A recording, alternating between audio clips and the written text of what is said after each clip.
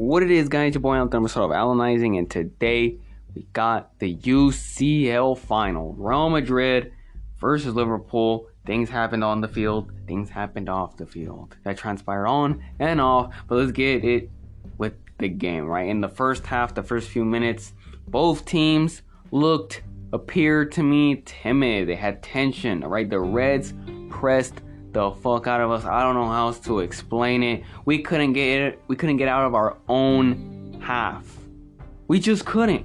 Courtois passed 27 long balls that the majority of the time Konate and Van Dijk just won. They headed it down near the end of the first half.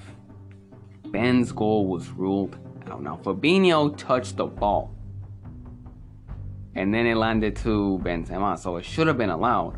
But to me, Robertson was the last defender, way in front of Benz.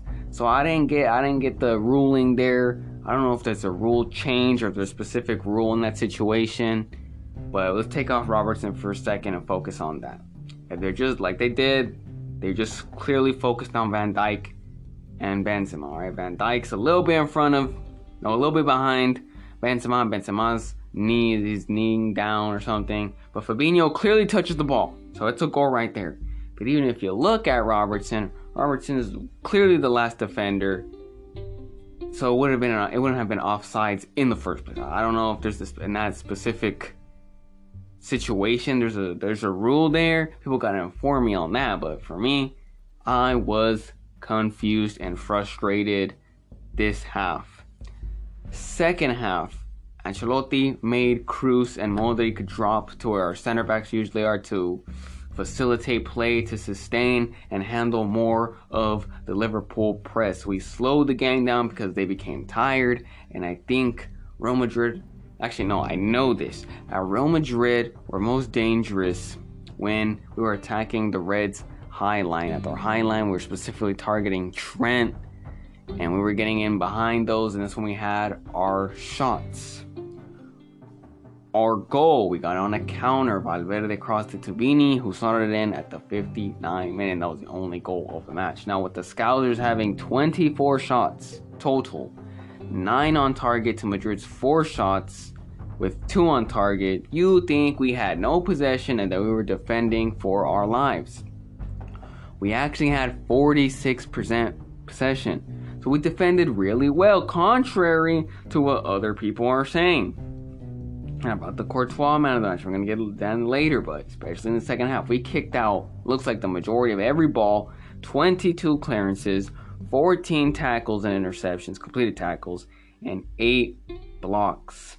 Dani Carvajal versus Luis Diaz was a key matchup in this game. Before the game, everyone was saying that Luis Diaz was going to outrun Dani Carvajal, and Dani Carvajal stood no chance versus him. Dani proved all those people wrong. He manhandled Luis Diaz. Luis Diaz couldn't get past him.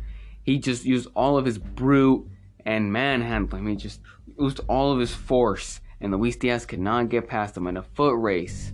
They said Luis Diaz was gonna outpace him. He never did, alright? Dani always stayed with him and always kept him in check. Dani heard all your haters. He heard all of y'all. Our back four, immaculate. I remember I said Eder Militao was the weakest link. Well, he proved me wrong. He was the best defender out there. Like I said, he kept the front three in front of him at all times, and he defended extremely well.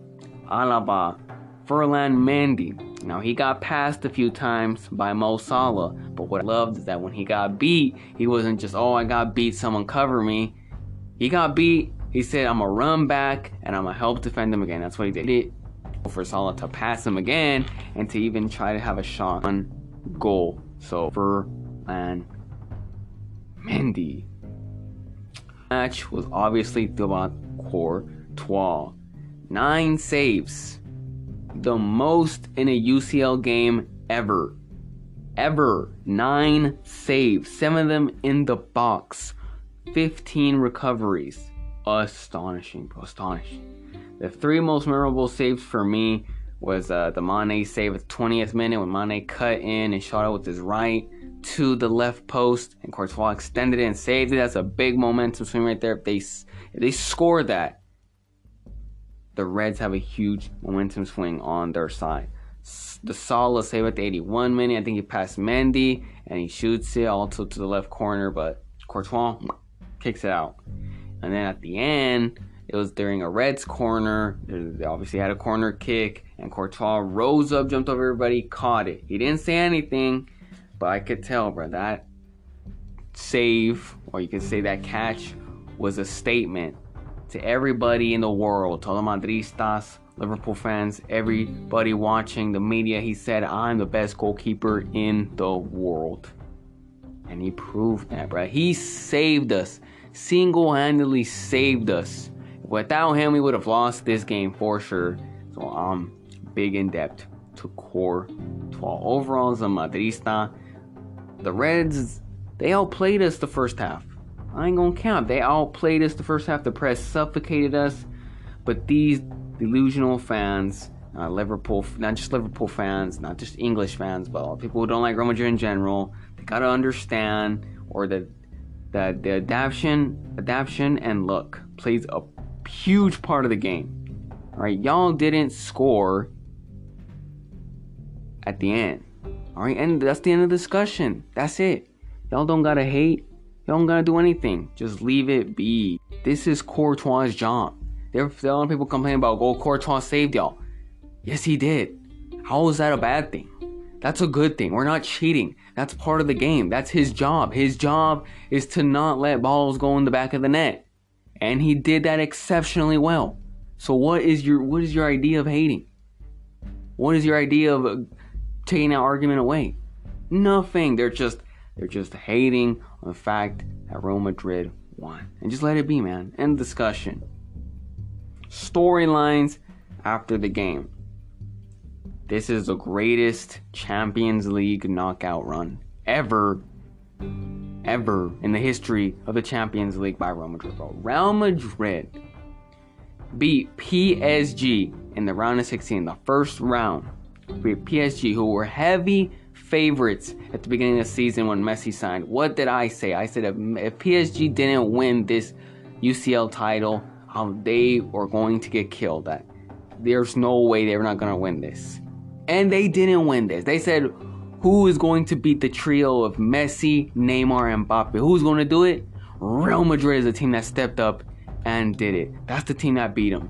The second round, in the quarterfinals, who do we go against? We went against Chelsea, the former UCL winners, the ones that won it last year, and they did an exceptionally good job. This year, they weren't the same, but they're still top 3 in the Premier League. Thomas Tuchel, one of the best coaches in the world. We beat them. The next round, semifinals, we beat possibly the best team in the world. A lot of people call them the best team in the world with the best manager in the world. Pep, Man City, and Pep Guardiola. They have won out of the last 3 Premier League titles in the last 4 years. That team that everyone calls them, that team that every year they're a UCL favorite. We beat them.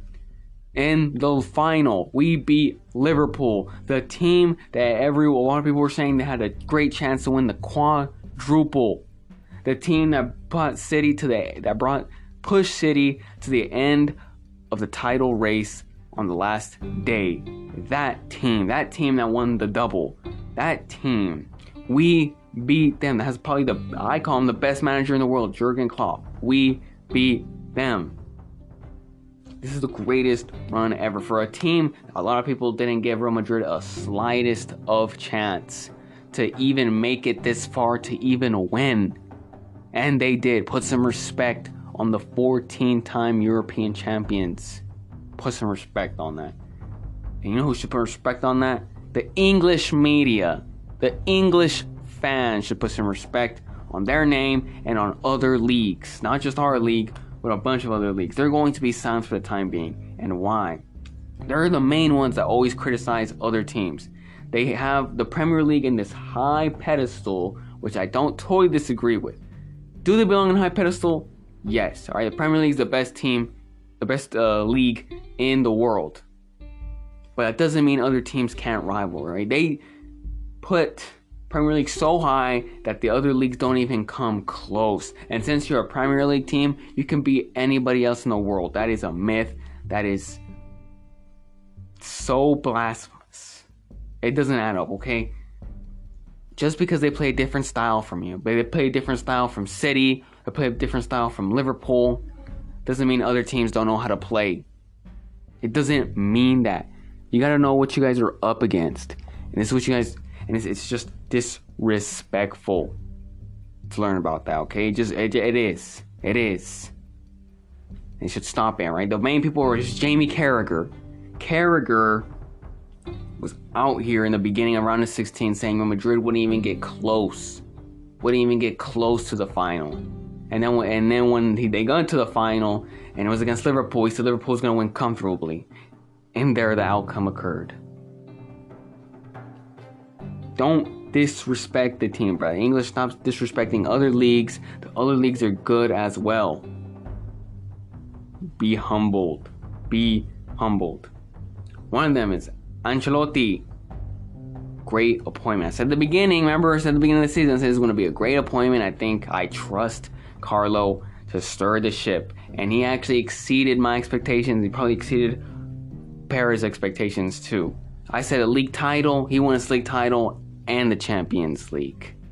Gotta give him credit for that. And I also gave him credit for the advancement or the improvement of Vinicius Jr. Vinicius played well this year. He improved on his goal scoring, on his finishing, and I would give that credit to Ancelotti. Ancelotti said, more give credit to Vinicius. But how can he not did that earlier? And he did it this year? I don't think there's a coincidence right there. I think Ancelotti had a part in that. So I'm going to give him his credit on that. And that's why he's one of the best managers ever. A lot of people say they gave him a lot of criticism for his tactics, that he has simple tactics, or he doesn't know tactics. And that's just blasphemous to say, bro. I don't know how you have the audacity to say that. This man has been 20 plus years coaching, and you're really going to say he doesn't know tactics? Really?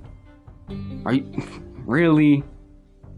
Come on now, guys. I'll be saying this nonsense. That's nonsense. Yes, because maybe he doesn't have the same tactics as Pep Guardiola. Maybe he doesn't overcomplicate tactics like Pep.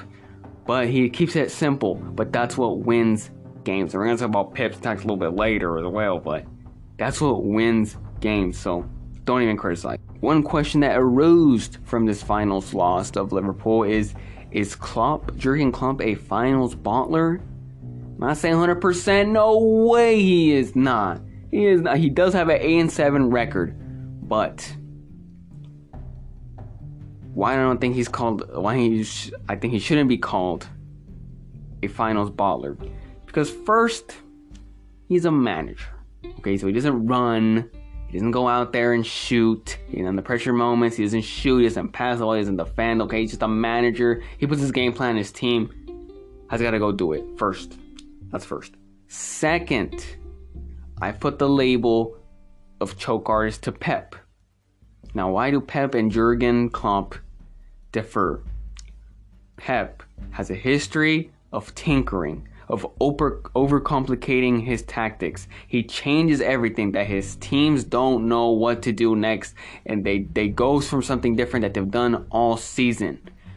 Jurgen, his teams, the teams he puts in the final are the same teams that got him there. He doesn't change it. He leaves it the same way it is, so that's not his fault if his team goes out there and they try to do this, and he gives them the same instructions, and it's the same plan, and they go out there and they can't execute it.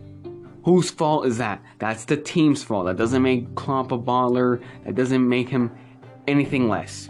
And what that differs from Pep, like I've said, that Pep changes it. He makes everything different. So the team has no idea what they're doing. So they get out there and they look all dysfunctional. That's why we give Pep the choke artist label, because he's changing things. And Jurgen doesn't. So that's why I think it's differential too. And I won't give Klopp that label. Benzema, give him the Ballon d'Or winner, bro. Ballon d'Or winner. confirmed. 45 matches, 44 goals, 15 assists. Basically, he has a goal each game. He carries Los Blancos, bro. He carried us in La Liga. He carried us in the UCL. He was involved in every damn goal. He was involved in all the comebacks. The only goal he wasn't involved in, game he was involved in, was the final. He did struggle a bit, but I'm a pass the criticism there because he led us to here. And he has one off game. Let it be, man. I think he only had like 3 off games this whole season. Let it be. Let it be. He's the clear captain. He's the clear heart and soul production. Not just clear heart and soul, but he's the production of the team. He's everything to this team. He's our MVP, and he should win the Ballon d'Or. It's not even a discussion. It's not even that he's just an all-out striker, too. He's a good overall player. He doesn't just hunt for goals. He's not a goal poacher. He will distribute the ball. He will pass the ball to Vinicius, to Asensio, to whoever. He's not selfish. He goes out, and he has great passing ability. That's what makes him a great overall player and a great striker or forward, because he involves different players, and he knows how to dribble. He has a good dribbling style. So it's just give Benzema the Ballon d'Or, bro. Clearly 100%. Even Messi say he deserves it, bro. So just give it to him now. No contest, no voting system. Just give it to him now. The thing that was off the field, though, was the Liverpool fan ruckus outside the stadium before the game. Now, before the game, there was a delay because the UEFA said that the Liverpool fans got late, so they were delaying the game for a few minutes. Okay, and they changed their story and said that it was because it was fake tickets. And then they're saying the Liverpool fans were hostile.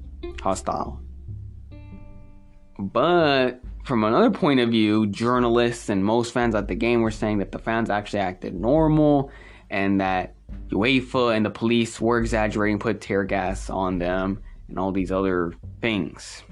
From my point of view, I don't know, okay? I wasn't there, but I'm going to side with the journalists and most fans because it's fishy. UEFA's story is fishy. How did they change the story 3 times? You can't change the story 3 times and all of them be true. It doesn't add up, okay? And the one that really gets me is the fake tickets, because only Liverpool fans had fake tickets? Only them? No Real Madrid fans. None of them. Only Liverpool fans had fake tickets. That doesn't add up. It doesn't go together. That's why I won't side with them now. Liverpool fans and English fans in general have a reputation of causing chaos wherever they are. Does it surprise me that some Liverpool fans were out of the hand and they created ruckus and everything? No, it does not. But that police to tear gas them and cause a scene like if they're in a war. We're in a football match, not a war zone, guys. Come on. You know, it's not that serious. It's not that serious. Now, even though I don't really like Liverpool fans because they exaggerate a lot of the time and they be causing stuff, this time I actually side with them a little bit. So I'm gonna leave it like that, bro. I wasn't there, so I can't give my full opinion. That was the end of the episode, guys. Hope y'all enjoy, man. It was a great UCL season, and I hope there's more to come like this in the future. We're gonna leave it with Real Madrid, 14-time European champions. Put some respect on the name. Put some respect on the history. Real Madrid.